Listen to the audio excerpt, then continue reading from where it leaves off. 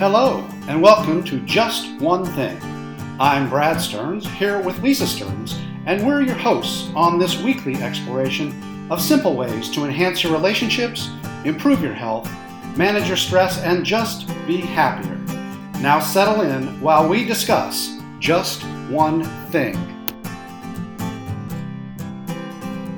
Good day, and welcome to the next episode of Just One Thing. Just One Thing is the podcast of mindfulliving.today, and you can also find us on Facebook at Mindful Couple and on Facebook groups, where we would love you to join our supportive community there at Mindful Living Today with Lisa and Brad. And I remembered we are also on Instagram at The Mindful Couple. Yep. So we're on all those places, and we would love to have you join us for some uplifting messages, affirmations, some studies that talk about the ways that mindfulness can improve your life and all of those kinds of things that we're all about.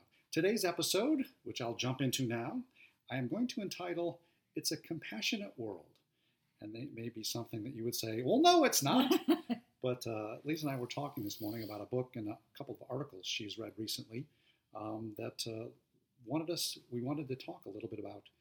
It is a compassionate world, and if you believed it's a compassionate world, how would that change, your view of everything? Right. So why don't you just take it away, Lisa, as I always say, and talk a little bit about the genesis or the background that sort of brought this topic up. Want to talk about I am this. reading. It is called The Art of Happiness. The Art of Happiness. Okay. I think that's what it's called, and it's by the Dalai Lama and a gentleman that's a doctor. Can't think of his first name. His last name is Cutler. Okay. And he is a neuroscientist and also a psychiatrist. Okay. And I was mentioning to you, one of the things that I think makes this book interesting is that he has such a different perspective on compassion and human nature and that kind of stuff because of his psychology and psychiatry training. Right. So the Dalai Lama is his whole belief is that, first of all, we are meant to be happy. Right. And that we are all born compassionate beings. Okay. And immediately that is challenged by Dr. Cutler. He has a hard time believing that anybody is happy, so he's somewhat cynical. Okay, well, and you were talking to me a little bit, if I can jump ahead. Yeah, please do. You were talking about the whole concept and the whole field of psychology and psychiatry. Right. Really is treating people who are ill. Right. They have mental illness. And they are treating them as they have anxiety. Right. They have psychoses. And so their goal is to bring people back out of sort of this depth of disease into sort of like neutrality. It's not even neutral. The way he describes it is not even neutral. It's less suffering. Less suffering. Okay. It's right. They don't really cure people. They just kind of make them suffer less. So there's really no overall aim to make people like happy or thrive or joyful. Well, really, what I get from his perspective and the way he describes it is, I don't think he believes people can be happy. Gotcha.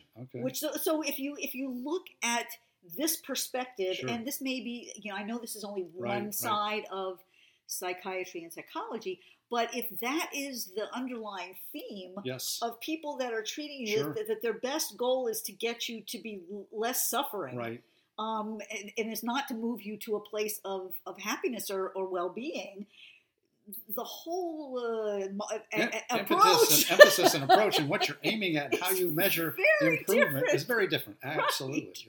Right. And so on that theme, he then explores this idea of compassion. And again, the Dalai Lama believes that we are all compassionate beings. And he does, he starts out saying that his beliefs are based in Buddhism. Right. However, there is, and the Dalai Lama is so well read and so well versed and has met with so many diverse individuals from so many different fields. In the last 15 to 20 years, there's been a huge interest in the scientific community with, number one, positive psychology, but also taking these people who purport to be blissful and happy and joyous all the time, and they've, put them under all kinds of studies with electrodes on their brains and all kinds of stuff to measure is this really happening and what's going on and what makes these people feel happy. Right. Well, and some of the Dalai Lama's closest associates have been some of the most studied people in the world. Right. And some of them come out as like this guy's just like blissful all the time. Right. All of these, that area I'll just of say your the brain. pleasure or reward centers Right. are like lit up all the time. Right. And you can tell going into this book as I'm getting into it. Initially, there's almost like this. Like, well, the Dalai Lama says he's happy all the time, but I'm not we sure. all know that's not really the intonation or the writing is, I don't know. Right. So anyway, so exploring this idea of compassion, what came about for me today was looking and observing my own beliefs about this idea of us being loving beings, compassionate beings. And in my heart, I wanted to believe it, but there's so much anger and ugliness and, all that kind of stuff that's out there that we all see in the news. And sometimes we see it very personally in our own, in our lives. Many of us in our families, we've experienced, frustration and I'll just say abuse of one kind or another, whether it's verbal or psychological or sexual, or physical, whatever it is. Right. And it kind of throttles that, any desire for compassion, happiness, kind of like pushes it either away from you, out of you, whatever, and you become a cynical person. You become somebody that metes out punishment and bad vibes and anger rather than approaching the world in a compassionate way. Right. And so looking at that, for me, this is only from my perspective, but for me, I had that feeling like I wanted it to be that kind of a world, but I didn't have anything to sink my teeth into. And so having read this chapter, or it's actually part of the chapter, but having read this, when you look at what the Dalai Lama uses to back up the statement that he makes, it becomes easier and more concrete to believe that it is the truth. That it is the truth that we are these innately compassionate beings, and he tells us to look at babies. And you were talking about babies. And there's a lot of because people have shown increasing interest in positive psychology and these kinds of things. There's been a lot more done in the last decade with studies of babies in terms of innate altruism, desire to share, compassion and sympathy for people and their surroundings, and it just seems to be a natural part of most infants. And when you think about evolutionary psychology in terms of the attributes that a human being would need to sort of survive in a very hostile world when we're essentially primitives, very few tools, very few clothing, just sort of scavenging on the savannah or in the woodlands, being a cohesive unit and being able to work together to survive, to find food, to share, for warmth, to protect from predators. All of those things that make people want to work together, those are the things that are going to be selected for. If you're a selfish person, people are going to not want you in the group. They're going to push you out. Those genes are not going to be passed on. You're not going to survive. So when you look at the origins of humanity, hunter-gatherer societies that have evolved, you see a lot of cooperation. You see a lot of altruism. You see a lot of sharing. That's not to say community building. That's not to say that there aren't people who are competing for mates or whatever, and there's not some sort of a hierarchy. But overall, people are compassionate. They're inclusive. Everybody has a voice in the community. And all of those things that you sort of wished would be there. You often see those in hunter-gatherer type societies, although there are very few of those left to really study. But you're also seeing a lot of those attributes when they do baby studies, in terms of just a natural desire to comfort somebody who they see crying, to provide, to give somebody food when they have some and they see somebody else don't. And there's a lot of that goes into sort of establishing what are the natural inclinations of these babies and toddlers before they've really been changed by either a family, society, whatever. Sort of what are their natural inclinations? And when you think about the survival of the species, those are the attributes, those compassionate attributes, those altruistic, those sharing, those cooperative attributes that led the humans to be able to survive, the Ice Age and sort of our early evolution as a dominant species. So, so it makes sense. Yes. But when you look at sort of the changes that have come about through, the advent of agriculture, the growth of hierarchical society, and then industrialization, there are other things that come into play that maybe sort of takes us away from, those natural attributes. And so we sort of, our society, maybe we've lost a lot of that. And although I think you probably inside of yourself feel those things that, you talked about. Right. In many cases, it's hard to say and hard to believe. Right. That humans are naturally altruistic and naturally helpful, and they're kind, and they want to do the things to help other people in humanity. Well, I found that with the close of, and if I'd been smart, I would have brought the quote, the end of the last paragraph of that section with me. But it basically what he summarizes is that if we can believe in this idea that we are compassionate beings, sure, we naturally feel safer. Oh, yeah. We feel more at ease. You're more outgoing. We're more outgoing. You're kinder.